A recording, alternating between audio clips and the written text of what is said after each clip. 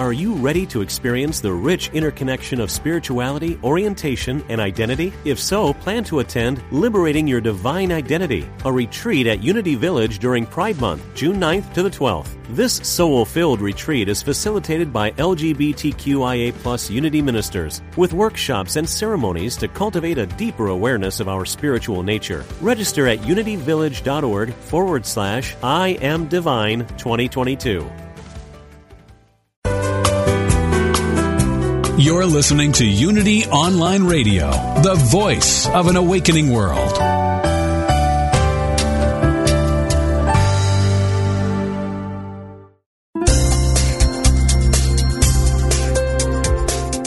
Thank you for tuning in for this Unity Partner Program. Unity Online Radio partners with spiritual leaders from organizations whose mission and messages complement Unity's. We are pleased to bring you this program on Unity Online Radio, the voice of an awakening world.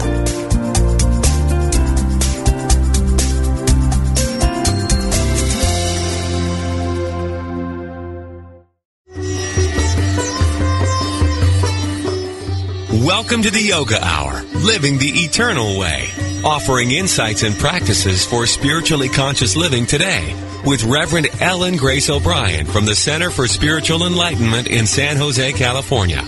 To ask questions or join the discussion, email us at yogahour@unity.fm. Now, here's your host, Reverend Ellen Grace O'Brian.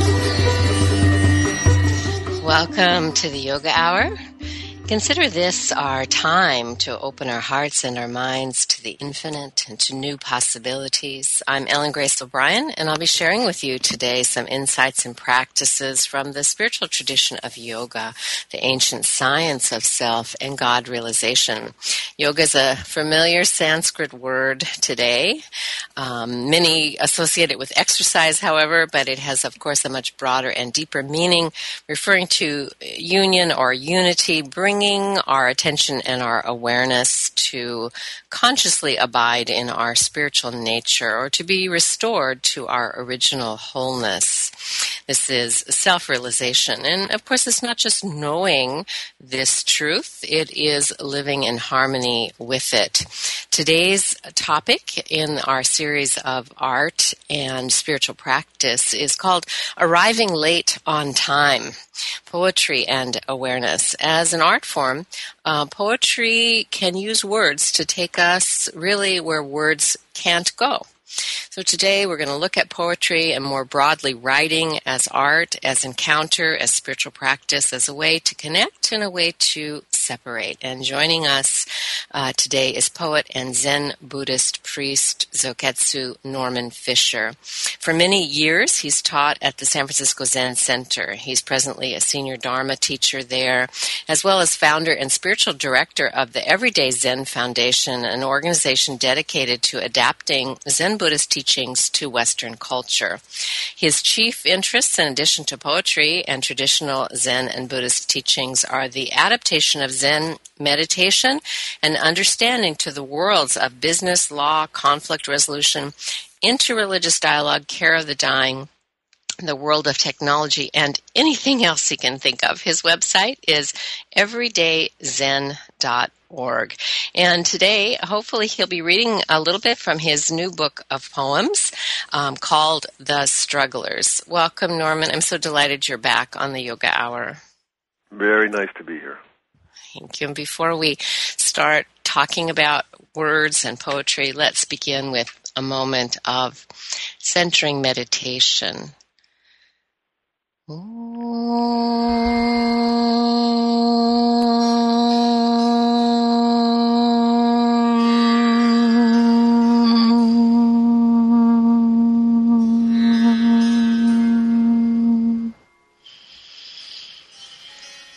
In this moment, let's simply become aware of our breath. And breathing in, feel that we are diving into the infinite ocean of divine consciousness within us.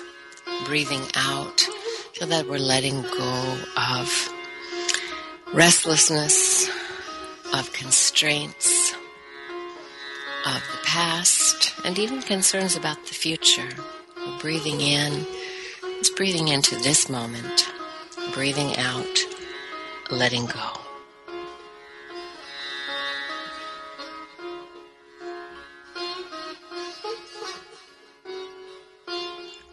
And then simply attending to the breath, noticing the feeling of cool air coming into the nostrils, entering the body, filling the lungs,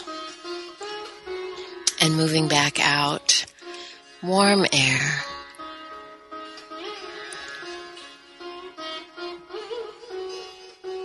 You may notice your body.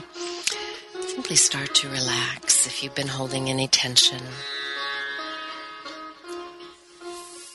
A simple centering meditation by being aware of the breath is something we can do really at just moments throughout the day. Calm down, let the thoughts settle. And when our thoughts settle, we can touch that peace that is within us, that emanates from our essential nature.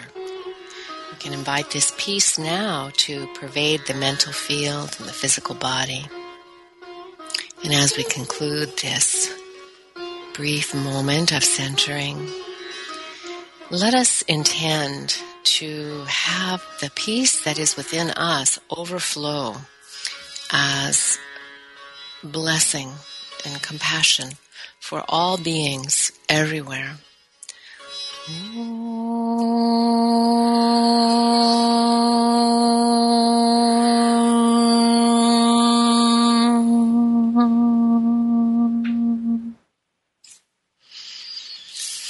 We'll begin our first segment on arriving late on time, which is a line I took from Norman's work.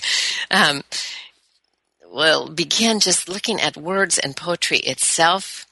In the Judeo-Christian tradition, the Genesis story of creation has creation springing forth from God's spoken words. And in the Vedic tradition, supreme consciousness moves into manifestation through the sacred vibration of the syllable known as Om. And in the Christian Gospel of John, it is written, "In the beginning was the Word, and the Word was with God, and the Word was God." So there is this ancient connection in our spiritual traditions to the Word and the divine. Norman, what do you see as this relationship between words and creation, perhaps, or spiritual understanding? Well, language is so mysterious, and it is, to me, it's completely wrapped up with human consciousness. I think human consciousness begins with language. And, what's the difference between a human being and an animal? Human beings are animals, of course, but we're animals who have the capacity for language. And so whatever it is, and we're inside of it, so we can't get outside of it to look at it, But whatever it is that constitutes human consciousness, it is completely wrapped up with this mystery of language. We think of language, we think of consciousness as prior to language, and then language is just labeling things. But I think it's much more than that. It's a whole birth of what we are and who we are and what we feel as people comes out of language. Mm-hmm. So for me, language is very dark and mysterious and unknowable. And whenever I'm writing, I feel I'm writing really about that, and I'm really feeling my way into that. So, in a way, I don't know anything at all about it because it's so intimate. It's so intimate with the way I think and the way I am that I can't get outside of it. I think I can just have a sense of what you mean, and just in terms of my own experience of writing. When I write, it often feels to me like I'm just in the best of times, like I'm just sort of a receiving station or something. I don't know how to describe it. That something comes into consciousness and then it gets written down. And in the best work that comes, it surprises me. And so it's something beyond just thought translated into words. And of course, in yoga, we teach that there is a creative power in language. There's something about the energy that moves into creation, and words and speech are kind of that link, between the subtle whatever it is, and what you can see and feel and touch. And so words have this tremendous power of creation in them as a step from that mysterious unknown into what we see as manifest. And how do you see poetry fitting into that? Well, for me, poetry, of course, we use language all the time, every day, in very ordinary ways to express our desires and get things done and so on. I mean, language is the most fantastic technology ever invented. I mean, much more than computers are nothing compared to language. So I think that we use it instrumentally, and we don't really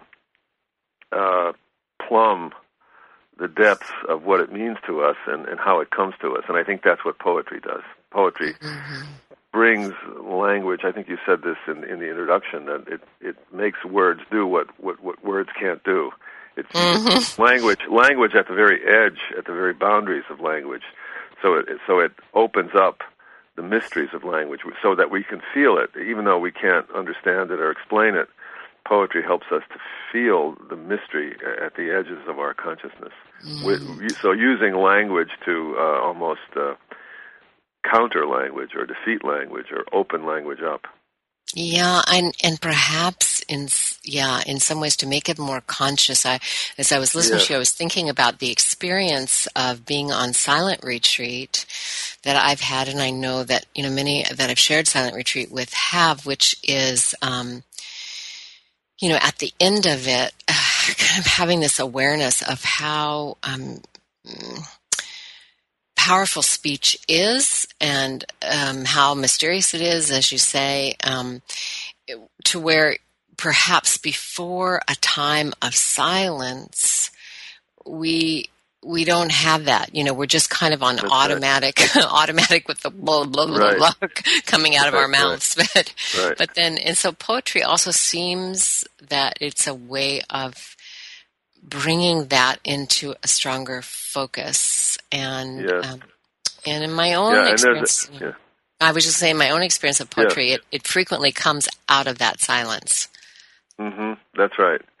Yeah, and I was going to say, too, that we haven't been discussing this, but there's a whole other dimension here, the difference between writing and speech. Poetry, of course, originates in speech and song. They think that the first poetry was sung by people working in the fields or people in prayer, so that poetry existed for a long time before there was writing. But writing adds a whole other dimension to our experience of language, because when you write, I've often, in many of my poems could directly express this, the strangeness that I could be writing something now, and you could be reading it, and I could be dead for 500 years.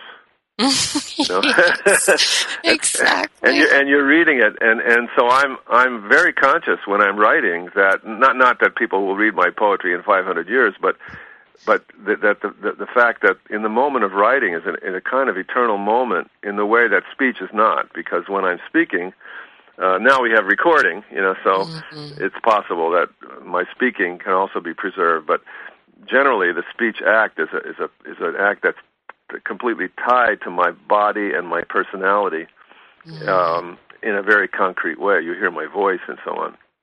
But when I'm writing, there's a kind of abstract, eternal quality to it, so that I could be writing in a moment and that moment could be reproduced precisely in the mind of a reader long time past that moment.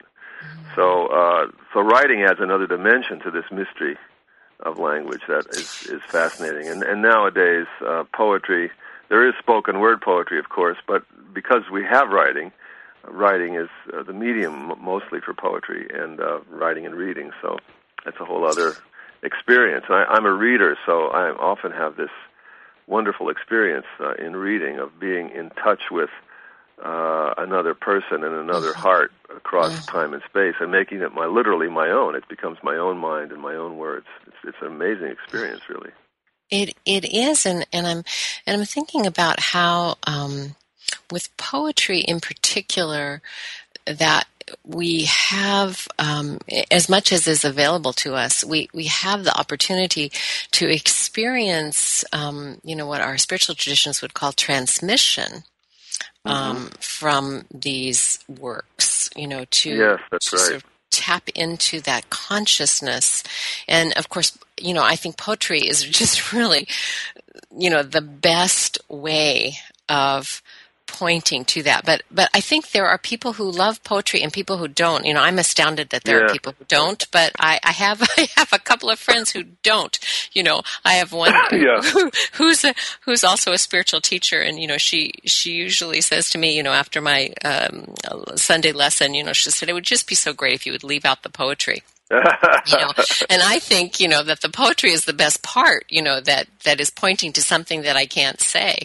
But she's, she's really tuned into, more the wisdom of it. Right.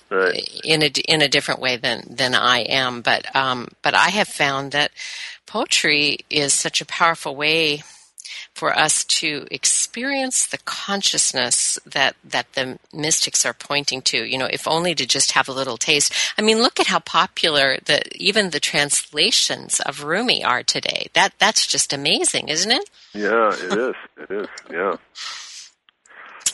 And in your own background, you have a richness in your own landscape of seeing, poetry influenced by your background in Judaism and then also Zen Buddhism. So what do you think about how tradition connects with poetry? Well, both those traditions that you mentioned are come out of or have produced a brilliant literature. The Zen, all Zen scripture is essentially poetic. The Zen stories are essentially poetic stories. They're really poems. And then, of course, besides the stories themselves, there are poems. Zen poems written about the stories, and there's a whole vast literature. In a way, Zen is a tradition completely based on the tradition of Chinese poetry. So, and one of the key topics in Zen is our relationship to language and how we need to be both inside and outside language to truly appreciate our humanity. And in a way, the same is true in Judaism. The Bible is such an incredible literary document, really, when you think about it. It's a source text for really all of Western literature. So, and again, in Judaism also has a very powerful viewpoint on language.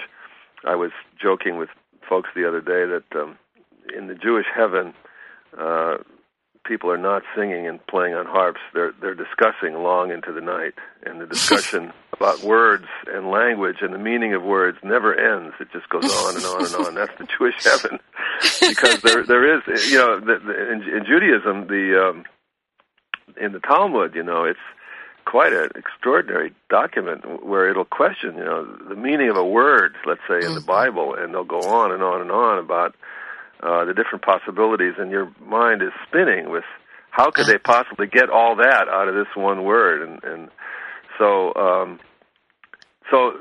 those traditions with their perplexing discussions of language and the meaning of words and how words connect us to reality and divorce us from reality at the same time. Yeah. That whole discussion and the images that come out of it are always in my poetry.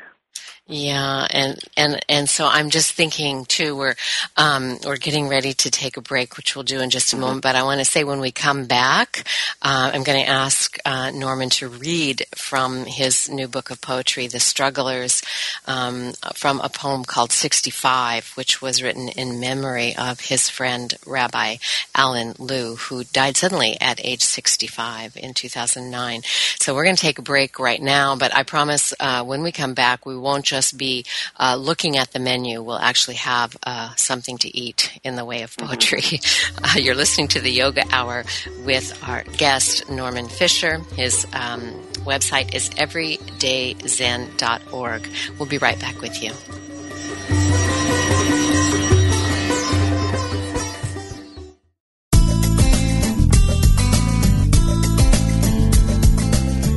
If you've been inspired by the programming on Unity Online Radio, we hope you'll give your support so others may be inspired too.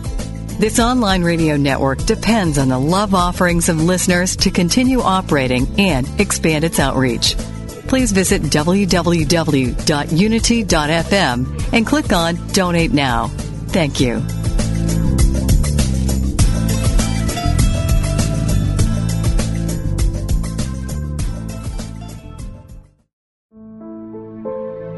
Daily Word, inspiration, and practical teachings to help people of all faiths live healthy, prosperous, and meaningful lives.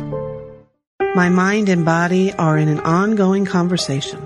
My body responds to my thoughts, and my mind continually receives messages from my body, especially when something is out of order. However, I am more than mind and body. I am created in the image and likeness of God. I am first and foremost spirit. As I bring my spiritual awareness into the conversation between mind and body, I keep myself in balance. I know my body and its needs. I nurture it with food and water, rest and exercise. I also send an affirmation of life and renewal to every cell of my being. With spirit-centered thoughts, words, and actions, I claim my true identity as a whole and healthy expression of God, mind, body, and spirit.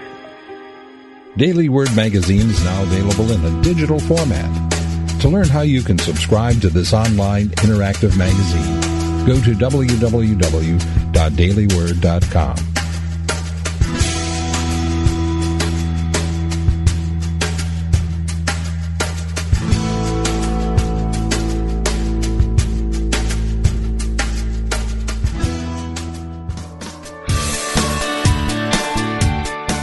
Does the idea of being a vegetarian or a vegan intrigue you? Is it something you've pondered? Listen each week as Victoria Moran, author of Main Street Vegan, shows you how to make the shift to a sustainable lifestyle for both you and the planet. Each week you'll learn about the latest on the vegan life. It's not just for celebrities and moguls, but for people just like you who want to look and feel amazing, eat extraordinary food, help animals, and create a physical body perfectly attuned to spiritual growth. Guests will range from Unity ministers to vegan authors, activists, physicians, chefs, and even some of those glittery celebs. There'll be recipes, ideas, tips for going vegan at your own pace, and ways to make a difference for animals and the planet at every meal. Tune in Wednesdays at 2 p.m. Central Time for Main Street Vegan, only on Unity Online Radio, the voice of an awakening world.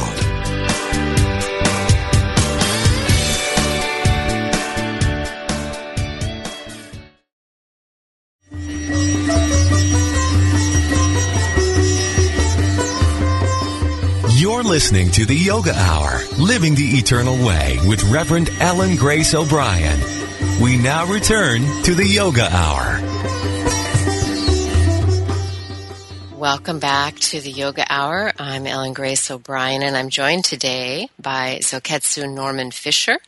And in this segment, we're going to look at creativity and the spiritual life. But as I promised in the first segment, when we were talking about words pointing beyond what words can say, that I would ask Norman to read from his new book of poems called The Strugglers. And this is a poem dedicated to his friend Alan, who passed on. So, Norman, will you read to us from that poem? Sure, maybe I'll say a word about it before I do. This is 65 short prose paragraphs, so it's a prose poem, but it's pretty long because of the 65 paragraphs. It takes a while to read. But it's in memory of Rabbi Alan Liu, who was my dearest friend for more than 45 years. And we were friends before he was a rabbi and before I had started to practice Zen. We were at the Iowa Writers' Workshop together as young writers and became friends then. And we were on this path that, led us in all these different ways. And we ended up practicing Zen together, and then he became a rabbi, and we started the Jewish Meditation Center together. So we combined our spiritual practices, and also we were both writers. So we had a unique and long-lasting friendship. And he was at a retreat where he was teaching meditation to rabbis in January of 2009, and he just went out for a walk and never came back. He was dead on the road, and nobody knew exactly what happened, probably a stroke or heart attack. And so it was a real shock because he was vital, he was, energetic, and we were doing things together, and then he died. So it was a big event in my life. I was full of grief and changed my life as one should, when losing someone close. And eventually wrote this poem in memory of him. And the poem, in a way, is we were saying earlier about how strange and intimate language is. In the poem, I'm actually talking with him. I'm actually connecting with him in a very real way. So the poem is illuminated by his presence. So I'll read you the last few paragraphs, starting with number 61. A pressure as the walls approached. It's in illumined grasses. You sense an aura around your words. I'm not sure how I knew, but what a surprise. Dreamed before or later. Not words exactly, not pictures or sounds, but senses of things that the named, perceived thing would only dimly suggest. The things and their presences, not physical, but not. All of this is your body, now that the walls dissolved. And the orchard behind it, we do not have any words for that. Our words only take us this far. Here we set them gently down in the grass. But going this far, we are already where we must be. We use words to say that. 62. Becoming still more unspeakable. Can't defend any action. All action brings dire result. Everything ends badly because it ends at all. The prayer shawl that wrapped you. The illumined presence, not a face anyone could see, yet we call it a face. And we said, you cannot see the face, and did not know what we meant, though we were certain when we said it. The contradictions confirm themselves, connected as they are to their absences, which are yours. 63. The rabbis spoke of God as if they knew him, they did. In sacred syllables, events going on there, praising each other, speaking in each other's name. No one can. It's in the praise itself, wailing at the wall, waiting for generations there. Nothing happens and brings violence. 64. Of endings, none. Of stopping, nothing. Of evening and morning, one day. Then 7. Then 12. Then more. Explosions of being, which is affluent. One, which is dark. 65. Not wanting to say goodbye.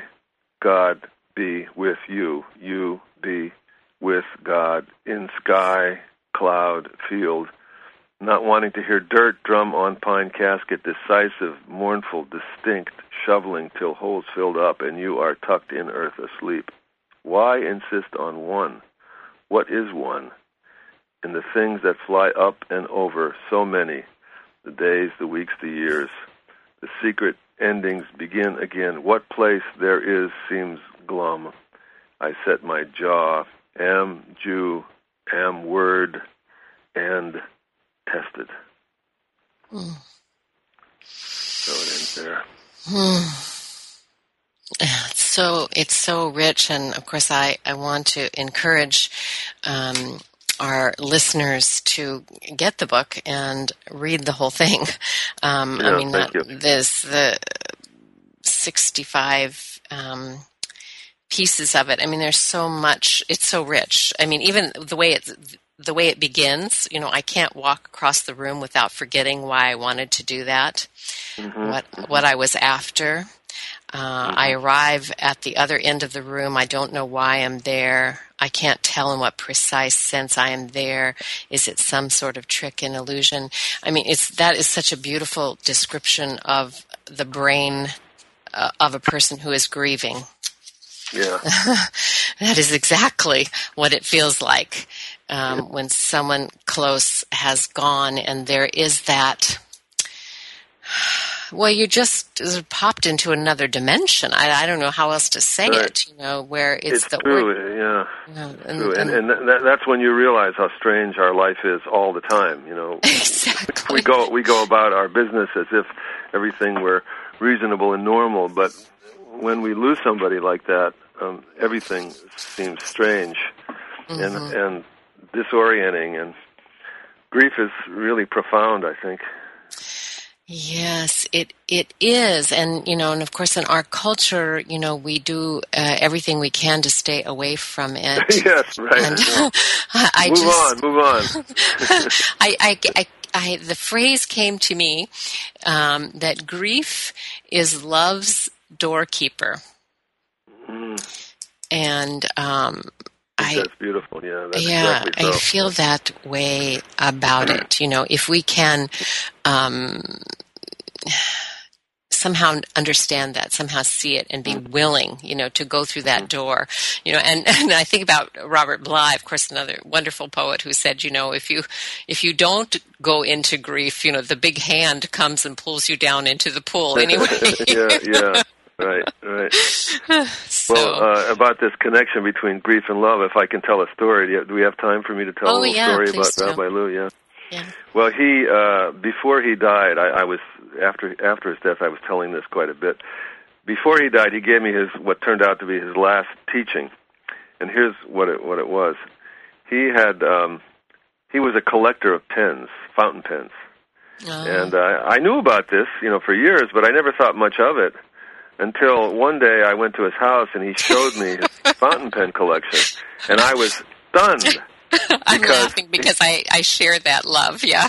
Oh, yeah, okay, well, then you know about this. He had these leather folders full of fountain pens. He'd open up a leather folder, and there'd be like 300 fountain pens in this folder.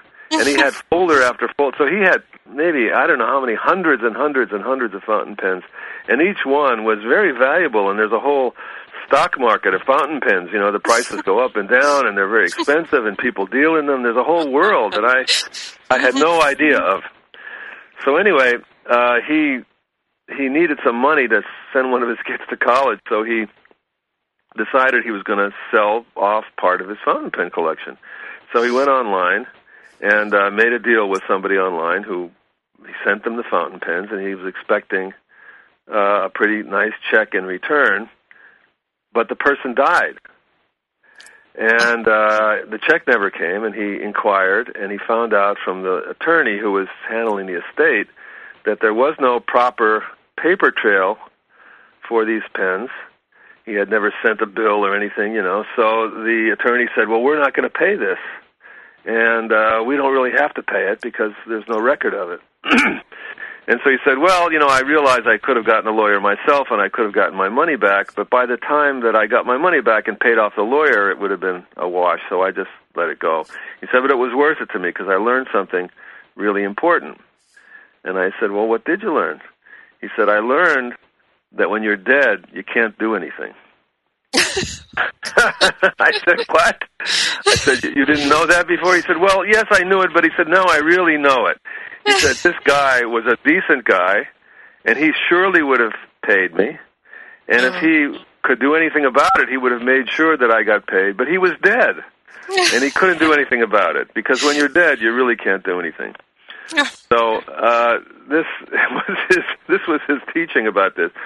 And when he died, I reflected on this, and I thought to myself, well, yeah, that's exactly right. When someone that you love has died, there's something essential in their lives that they are no longer able to do, and you have to do it. So, actually, I thought to myself, Alan was a very, very caring and compassionate person. He would care about the people in his lives, so that if anything was going wrong with them, any trouble at all, he would be just as upset about the trouble as they were. And I, haven't really been like that in my life, so I thought, well, I have to take that on and be more compassionate and more loving and worry about my friends more, because that's what he did. So I actually, since his death, I've been working hard at cultivating that spiritually, and I have been doing that, and it's made my life much more wonderful and also much more terrible, because I am worried about so many people. I have a lot of friends, and I'm worried about so many people. So I'm always in grief, and I'm always in worry about somebody's opera. Today, a dear friend in one of our communities is having a heart valve operation, so I'm thinking about him all day, and I'll go visit him tomorrow, and there's never a time when this is not the case. And, the book that we're going to discuss next week about compassion comes out of that resolution. And The Strugglers itself, as you know, the last poem in The Strugglers, Recognition, is all about how we worry and care about each other. So, in a way, then the other side of the grief is a kind of gift that is given to you by the person whom you've lost, who gives you exactly as you said, more love, a deeper loving in your life. That is exactly your phrase. Really it's beautiful. Up to us to pick up that gift. I mean, really thank you for telling us that story about Alan's last teaching. That was typical of his stories. They were always ridiculous and funny and profound at the same time. And very Zen. I can see. Very Zen, yes. Very Zen. Zen. Right. So I'm thinking about this, of course, the life and death and life and death and life and death as we talk, and this is the time of Passover, and this coming Easter. Sunday coming up is Easter Sunday. So I have a little poem I'll offer for us now. It's called please, good. Spring is a green ache. Spring is a green ache. It's joy's invitation to the bones of our life to dance again, to return to life. The meadow blooms, the cross is empty, the Red Sea is parted, the goddess has returned. Where is the heart's way? Where is the soul's blossom? In the throat of the nightingale, a note breaks through our sleep and insists, live your life.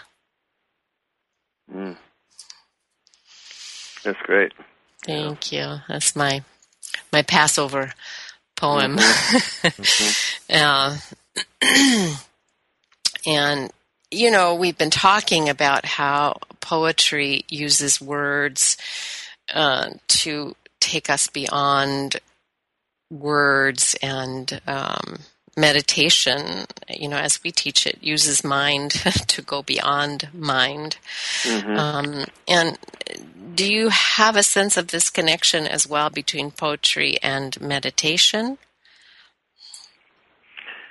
Yeah, I think you said earlier that poetry comes out of the silence. And so, for me, I do a lot of meditation, of course. I meditate every day, and then in all my teachings and workshops, there's always meditations. And then I do a number of week-long silent retreats each year. So the background of silence is always there. And so it's almost like just like the Earth, the planet Earth is tremendous activity surrounded by vast darkness and space. So the events of our lives, conscious lives, are spot of light in the middle of the deep darkness of consciousness. Mm-hmm. And poetry is language that arises out of that big darkness, a spot of light, of activity, of something occurring in the middle of a big, big, big nothing. So, so meditation is that, references that bigger space, and poetry comes out of that space, just the way our lives come out of that same space. So for me, they really go together, and I think that there is no poetry that doesn't come out of meditation, regardless of whether the poet is a meditator or not. When you really are concentrated on the poem, concentrated on the language, you always reference the silence or the spaciousness that's around the languages. I think that poetry always does that at its best, regardless of what the perspective of the poet is. Mm-hmm.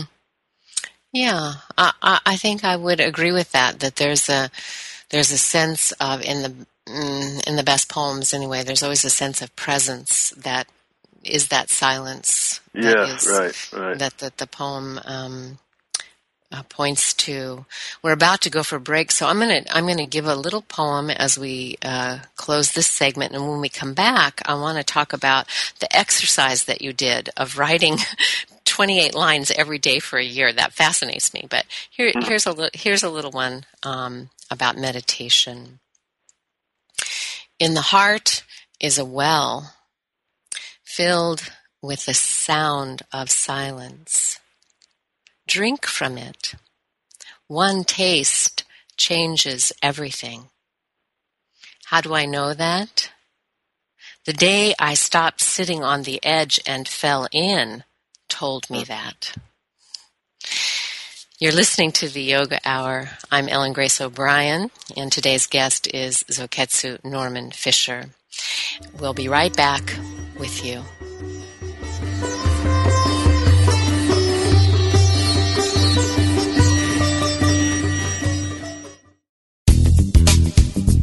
Hello, listeners. Did you know we've gone mobile? That's right. Your favorite Unity online radio programs are available on your mobile device. Now you can take us with you wherever you go.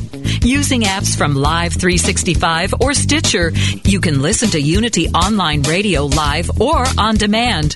To learn more, visit www.unity.fm and click on mobile listening.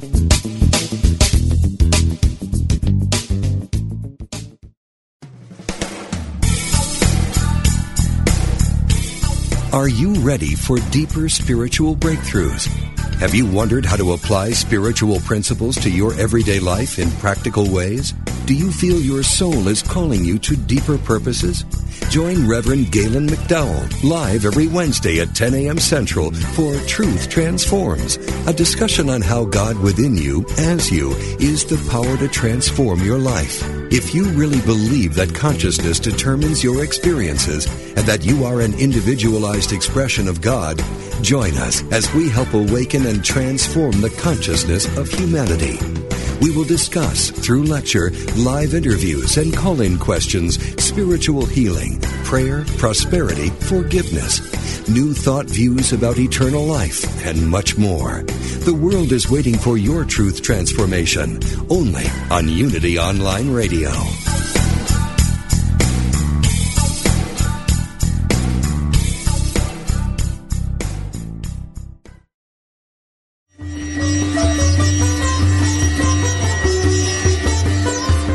You're listening to the Yoga Hour, Living the Eternal Way with Reverend Ellen Grace O'Brian. If you have a question, please submit it via email at yogahour@unity.fm, and we will respond. Now, back to the Yoga Hour.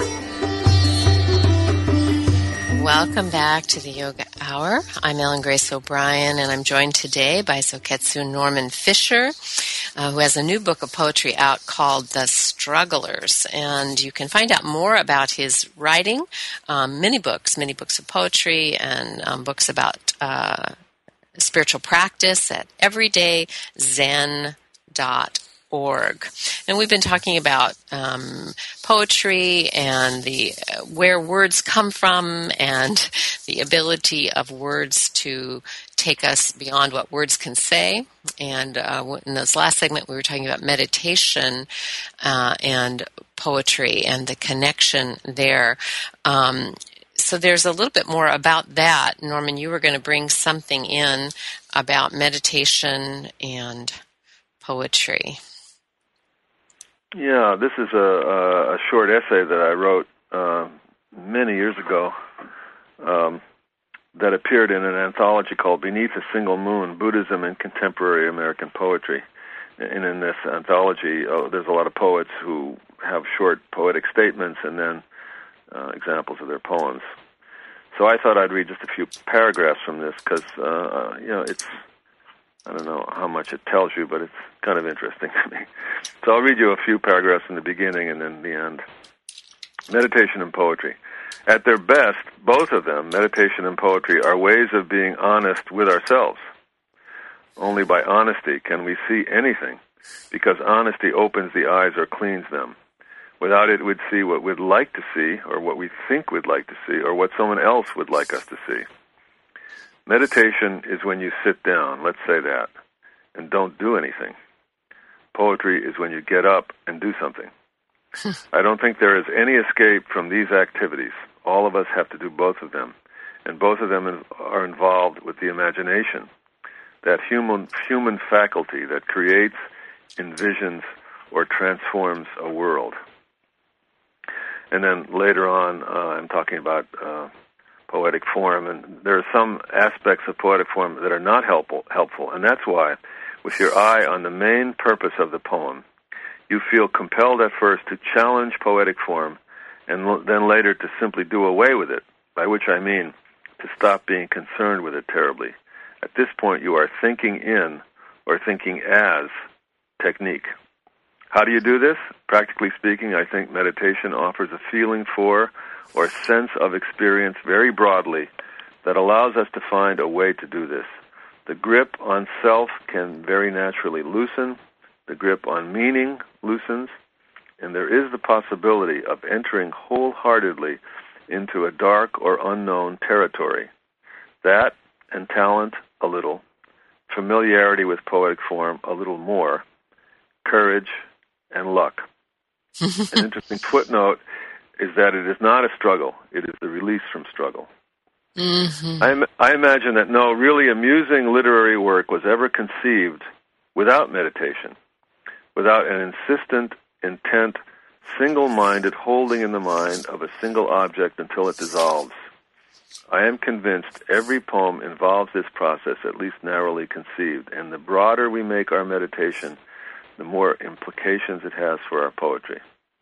Do not imagine that I am advocating a particular approach, or that even worse, I am suggesting a, quote, meditative verse modeled on the Oriental or Occidental poetry written in previous centuries by meditators or contemplatives. I read and learn from this poetry, but most of it I do not like very much. No, I am talking about a life in which we can be radically simple, and out of this great simplicity or honesty, one does what one can. Really, really lovely. And it makes such a nice segue for me to invite you to tell us about this exercise that you set up for yourself. As I understand it from looking at your website, you set yourself to compose 28 lines every day for a year, and so I would love to hear about that. You know, what were you thinking? and how did it play itself out? I mean, I imagine it being, exciting, beautiful, horrific, challenging, delightful. Tell us about it. Yeah. Well, there's a funny story behind this one too. Most of my long works have some kind of quirky story behind them, but this one, this was in the 90s, early 90s, when my dad was dying, and he was very sick, and he would come to visit us a lot because my mother had already passed away, and he was really lonely. And so, and he would always bring some kind of little gift. And one time he came and he brought me I remember it was a bright red, one of those diary books. This is before the age of, computerized calendars, and everybody had their paper calendar. So this was a book. On the front, it said Success, because it was from the Success Diary and Calendar Company. Mm-hmm. That was the name of the company. Mm-hmm. And it was a diary of, the year with a page for each day. And you were supposed to write your appointments in whatever notes you had for each day. And each day had 28 lines. There were lines on the page, and there were 28 lines each day.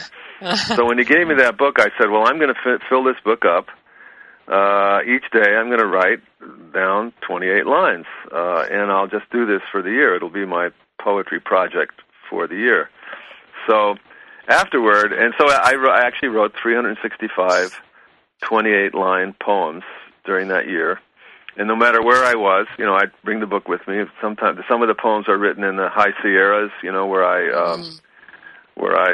was backpacking. And in that case, what I did then was I took a smaller notebook, and I wrote 28 lines, and then I transcribed it back into the bigger notebook, which was too heavy to carry in backpacking. But later, I'll never forget, I was in San Jose, your town, at the Poetry Center, I think, doing a reading with Gary Snyder, and so there was a big audience there. And afterwards, some guy came up to me, and he went on and on and on about what a profound thing it was that I had chosen to write 28 lines a day, because it was a double sonnet, it was a cycle of the moon, it was the periodic table, the atom nitrogen or something has 28, or anyway, he went on and on. He was a scientist about the profound nature of 28 lines, and what a brilliant thing it was that I had hit on this idea of writing 28 lines a day. But anyway, so I had really had fun with this, and I was very sad, when it ended. But like everything else, it did end. So here's a poem, and the poems are dated with the day of the month and the day of the week. So this one is, I'll just read one. Friday, 27 July. Not a matter of the poem's responding to its impulse, rather the other way round. To hope to chart or press upon a soul in sorrow some upward forming arc the lines carry, and in the fluidity of language make a heart that's unplugged, or anyway, such is the hope eternal, the muse dangles to all her sad and useless slaves. The work of the world weighs more than the total of beings it's done to serve, and what we get pulls down harder than what we give flies up, so that we float someplace, midstream, alas, probably, or just a trick of speech and meter, more likely. If you think about anything long and deep enough, it's soon beyond hope, while if you don't, you're sunk even beyond thinking.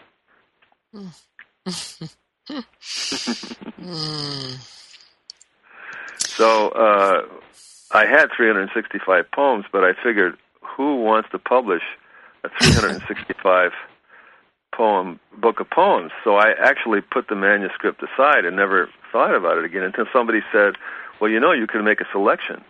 You don't have to publish them all. So I actually, this book, Success, is the title of the book, because of the journal that my father gave me. People wonder, why is Success the title of this book? It has nothing to do with success. But the title of the book is Success, and I selected maybe 125 or 130 poems from the selection. But somewhere in my archives, I've got the actual original book, and it would be fun to publish the whole thing someday, but I don't expect so, but it would be interesting to see the whole of the 365 poems. Well, thank you so much for sharing the story about how that came to be, because it also says something, I think, about poetry and spiritual practice, which is it is being present to what life brings and having an encounter with it. That's always exactly right. there, with my poems, whether it's something, supposedly external that has happened or that I become aware of, or something that is arising within me. It's always a response. And so that's such a beautiful story of responding to what came and bringing forth something from it. It's really been wonderful to hear your poems this morning, and Thank you. I'm going to close with one that it's kind of a fun one about religion, I guess. I've become obsessed with religion. I wonder, are the frogs saying Allah, Allah, or Rama, Rama, Rama? Perhaps it's Jesus, Jesus. My Buddhist friend says I have it all wrong. He's certain they are saying, Froggy, Froggy. Everyone has their own song. And so, Norman, thank you for bringing your songs today, your poems, and I'm really looking forward to talking with you again next week, delving into this new work on the practices to cultivate compassion. And I want to remind our listeners today that they can find out more about your work at everydayzen.org. And there's another practice, another segment with you in the Yoga Hour archives about gratitude, and that's from November 17th, 2011. So you can go to the Unity archives and find that. And also want to let listeners know that next Tuesday begins a spiritual practice course that you can take online as well as on site at CSC headquarters. Go straight to the goal: spiritual practice, realization, and awakened living. To find out more, go to csecenter.org. And remember to share about the Yoga Hour with your friends on Facebook. I look forward to being with you next time. Until then, let your inner light shine into the world, and remember to share your peace and your joy with all you meet. Bye now. Bye, Norman. Thanks again. Thank you for tuning in to the Yoga Hour, Living the Eternal Way with Reverend Ellen Grace O'Brian. Join us every Thursday morning at 10 Central, 8 a.m. Pacific for practical, purposeful methods for spiritually conscious living every day. The Yoga Hour, Living the Eternal Way, only on Unity FM, the voice of an awakening world. This program is brought to you in part by friends and members of the Center for Spiritual Enlightenment in San Jose, California, a ministry in the tradition of Kriya Yoga, the ancient science of self and God realization. www.csecenter.org. Request free literature by writing info@csecenter.org.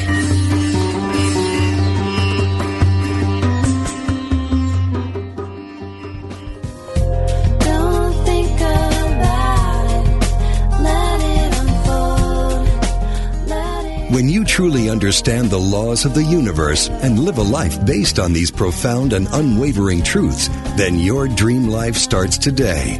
No more waiting, no more wandering. If you're ready to let go of the striving and move into the allowing, you're ready for Everyday Attraction on Unity Online Radio. We study the teaching of Abraham given to us by beautiful Esther Hicks, so we can release confusion for clarity, exchange struggle for serenity, and have the time of our lives today. Join host Ray Zander every Friday at noon Central Time, 10 a.m. Pacific on Unity Online Radio for Everyday Attraction, where the law of attraction gets real.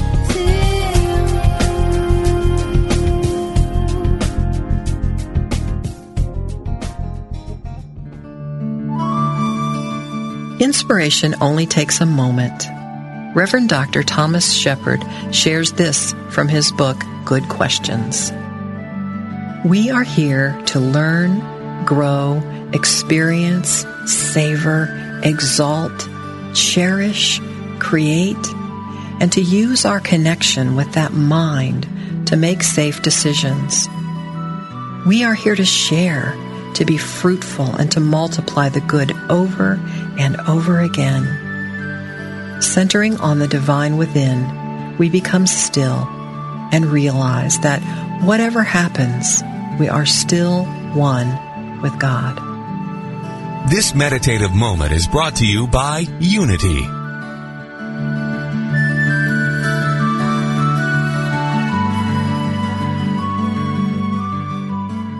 Are you ready to experience the rich interconnection of spirituality, orientation, and identity? If so, plan to attend Liberating Your Divine Identity, a retreat at Unity Village during Pride Month, June 9th to the 12th. This soul-filled retreat is facilitated by LGBTQIA+ Unity ministers, with workshops and ceremonies to cultivate a deeper awareness of our spiritual nature. Register at unityvillage.org/I Am Divine 2022.